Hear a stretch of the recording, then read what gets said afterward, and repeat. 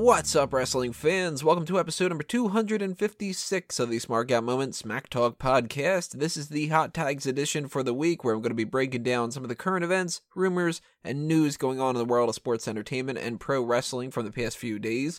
As always, I am your host, Tony Mango, and let's get right into the mix here. There's unfortunately not a whole lot of really juicy topics to talk about. It's one of those weeks where, just kind of blah, slow news days and stuff like that, but we still have a couple things that might be interesting to some of you out there, so let's take care of some of the littler ones at first. Matt Sydal, otherwise known as Evan Bourne when he was in WWE, was arrested in Japan for possession of liquid marijuana. He was going to be using that for an e-cigarette, and they've apparently got some stricter laws over there, especially with the airports and stuff, which kind of makes a little bit of sense, but I'm not too supportive of marijuana in general. I'm kind of on that weird range where I think that it should be legalized, but I think that nobody should smoke it, kind of. It's a really unpopular opinion, I know, but at the same time, I can kind of understand why some of the people in the wrestling business do that as a means to sort of get rid of their pain and stuff, so I have to more so side with the legalization of it and the proper use of it. And the downside to it, though, is Matt Sydal, Evan Bourne, Matt Corkland, whatever you want to call him, he's had so many different problems with marijuana over the years. That was, I think, 2, maybe 3. I think it was just 2, though. Suspensions for the wellness policy for, like, the fake marijuana and stuff. And he seems to be trying to get around it in any way possible, which I don't blame him for that, because if I was in his case, I'd probably be doing the exact same thing. But it's unfortunate that he keeps coming into legal trouble one way or another.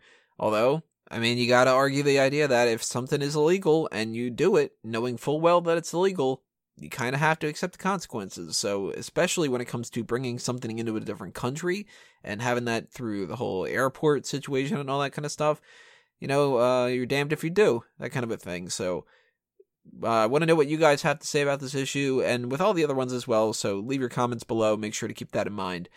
Let's move on to another one here. We got more rumors that the Boogeyman is going to be returning to WWE soon. He was apparently going to be booked for a couple different shows around January or so, and different people said that they were coming into conflicts with that because WWE might be using him in the future. Now, if it's just January, I would assume that would mean that he would just make a Royal Rumble appearance, but really, does anybody want to see the Boogeyman as one of those Royal Rumble things? I don't really think so. I mean, we've had that in the past before, so if he's a main roster guy, or even NXT, then I'd be kind of cool with it, but I don't want to see him eat up a Royal Rumble spot unless, and there's no indication for this whatsoever, but unless it's a 60-man Royal Rumble. Then throw in as many old people as you can. But I'm hoping that we get a 60-man just because we've supposedly had enough people for the main roster. And even if that isn't the case, though, I think that there's bigger fish to fry than the Boogeyman for the Royal Rumble. Main roster, different story. If you can figure out a way to incorporate him, then why not? Unfortunately, we have some more TNA news, and I guess you could say more unfortunately for them. This one's about a bunch of legal problems that they're in right now, beyond, liquid marijuana and stuff like that.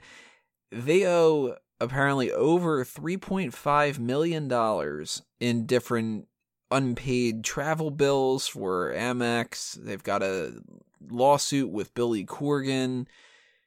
Why? We've said this so many times over the past bunch of years. Why is this company still existing? And you have people like Jeremy Borash who are going on these interviews and they're saying, it's all BS, it's all made up, the company's fine, that kind of stuff.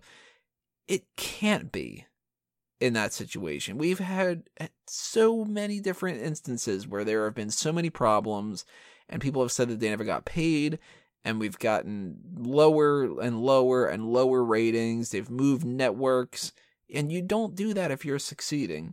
So either people are lying, people are burying their head in their sand, or there's something whacked out fucking crazy happening here.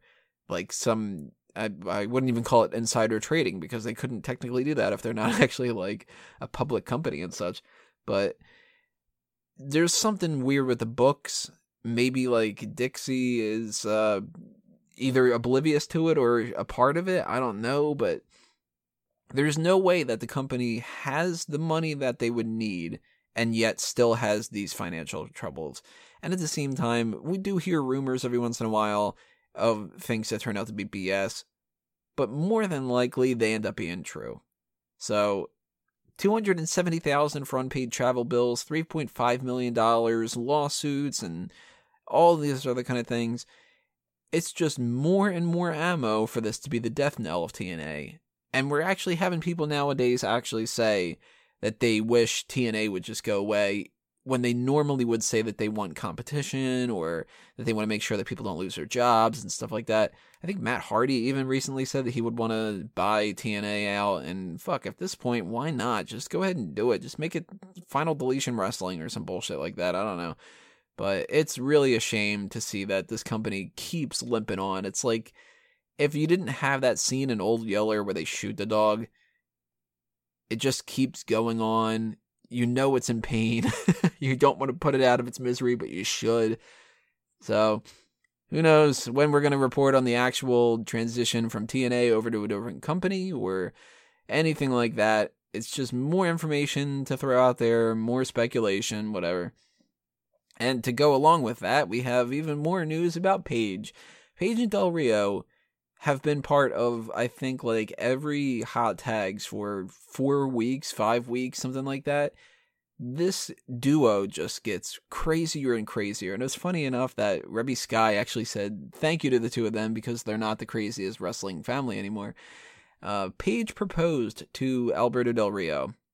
Apparently he's also still married to his former wife. They're going through a divorce and it hasn't been finalized yet. And she said something very telling. She said that Paige should be paying attention to how he's treating this whole divorce thing because, you know, trends happen. People tend to repeat the same actions and stuff like that. Paige's family is supposedly not very happy with the engagement. And WWE removed her from the Raw intro video. They replaced her with, I think it was TJ Perkins. And you can't really deny that that's not an upgrade. TJ Perkins is doing a hell of a job at the Cruiserweight division. Paige is doing a hell of a job ruining her career. And this just speaks to the same things I've been talking about for a couple weeks now. It's somebody who is immature and they're rushing into a relationship that seems like it's problematic on so many different levels. And of course, let's preface this, I don't know them personally. For all I know, they could be a darling couple and whatever like that. But Del Rio has so many negative people against him. Paige has so many things working against her. And it all seems like it's just this snowball effect where they're just, you know, misery loves company. And when somebody fucks up their life, they tend to bring other people down with them instead of allowing other people to bring them up. So I have no doubts whatsoever, after all these things that have been happening, that Paige is gone from WWE.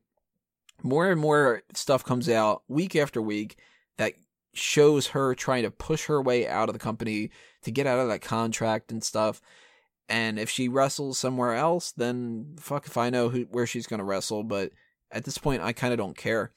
We're going to address something about Paige eventually coming up, I'm sure, where it's going to be her release from the contract in some way, where she's going to have to maybe like pay the rest of her contract out, or she's going to be in some kind of legal trouble with WWE or whatever like that. But I guarantee this is not going to end up ending with Paige just popping back up on the roster and being happy-go-lucky or anything like that. So the Del Rio thing, I mean, I don't know, man. I've spoken poorly about Del Rio in the past, but a lot of people are attributing this to Del Rio screwing over Paige, and at the same time, I gotta say, it's probably 50-50. Paige is probably the incredibly immature one that is not taking any kind of responsibility for her own actions, and Del Rio is just sort of taking her along for the ride, and why not? She's an attractive girl, and you know, he's got to figure out something to occupy his time with during this divorce, right? So I think that this is just an instance of codependence and general fuck-up-titude, I guess you could call it. Gotta make up a word. That's what we're gonna call it now, fuck-up-titude. And our final hot tag for the week is going to be about that Charlotte and Sasha Banks main event. They are actually constituting this now, although they backtracked a little bit, that that women's Hell in a Cell match is going to be the main event of the Hell in a Cell pay-per-view. Now, as I just mentioned a second ago, they backtracked it and they said that it's not completely finalized, but you have to assume that that's going to be the case because they are putting them as the two featured superstars on the posters. And usually they only do that with the main event. Now, every once in a while, they'll do that with something else where it's like a secondary main event, co-main event type of a thing. But more often than not, that's something that could also be the main event. You know, we have like a WWE Championship match and we have something like a Brock Lesnar match. Clearly with Survivor Series, the main event is going to be Brock Lesnar versus Goldberg. We know that. Although that's going to have the Survivor Series matches and stuff, so they might be in the card too, just to incorporate a lot of different people on the poster. That's a pretty dynamic looking shot, having like 5-on-5 and the general managers and stuff like that. But with the Hell in a Cell one, as soon as they started showing Sasha Banks and Charlotte, it started to come out as like, you know what, it's probably going to be the main event. It's the most historic thing that they're going to be doing. It's arguably the most heated up feud that they have. And she's going to be the hometown hero, Sasha Banks, because I believe it's in Boston, right? So if that's your situation that you're working with and your comparisons to the two other matches that you could put in the main event, or Rusev and Roman Reigns, which really, I would assume not many people give that much of a shit about, should be a decent match, but in comparison, nobody's really going to vote for that one over that. And then there's the Seth Rollins and Kevin Owens match, but that one is going to end with Kevin Owens retaining the championship through some kind of bullshit, whether it's Jericho or Triple H or whatever. And do you want to end it on a downer like that? Not necessarily. Now, of course, that is the Universal Championship match, so that should, by default, kind of go on as the last match of the night, but hell, we just had No Mercy where the WWE World Championship was the first match of the night. And there's nothing that says in the terms of like equality and stuff like that that the women's match shouldn't be on par with the men's because that is their top tier title. So there's a lot of arguments that could be made for the Sasha Banks Charlotte match being the main event. The one negative that I can see being the case is if they don't do anything that's worthy of the Hell in a Cell, people are going to look back on it and they're going to go, well, they built up this as the main event of the night. It should be the best match of the night. It should be the most gruesome and most violent, all that other kind of stuff. And it ended up not fully and making the rounds the way that it should have. And if you have that anticipation going into it, you're probably going to be a little bit disappointed. But if your expectations are just to have a good match and it just so happens to be in a cage, then you'll probably end up being happy about that being the main event.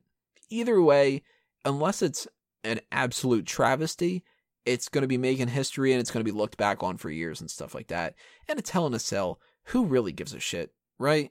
It's not like they're going into the main event of WrestleMania 40 or they're superseding the Royal Rumble match or anything that would be kind of considered blasphemy or anything like that. It's just the same as we wouldn't want to see what else is on the card. Like, Sami Zayn versus Braun Strowman's probably going to happen.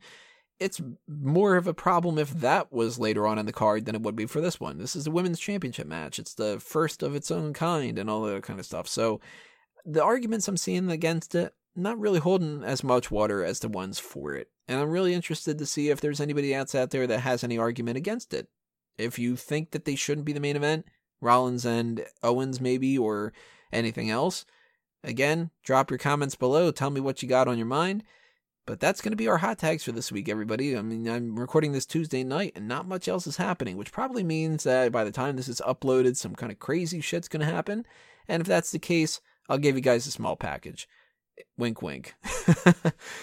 Well, that'll do me in, though, for this one, guys. As always, thank you for listening. Make sure you hit that subscribe button. Follow us on Facebook and Twitter. Hit that thumbs up button on the video itself because, surprisingly, those little thumbs up help out quite a bit. So if everybody that was watching this just hit that thumbs up button for each of those videos, we would end up actually getting a lot more SEO juice, and we'd move up in the rankings a little bit, show up in the searches more, get some more subscribers.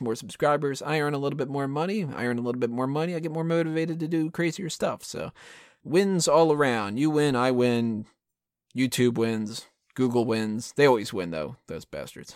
All right, guys, this has been another Smart Gal Moment, and I'm being counted out.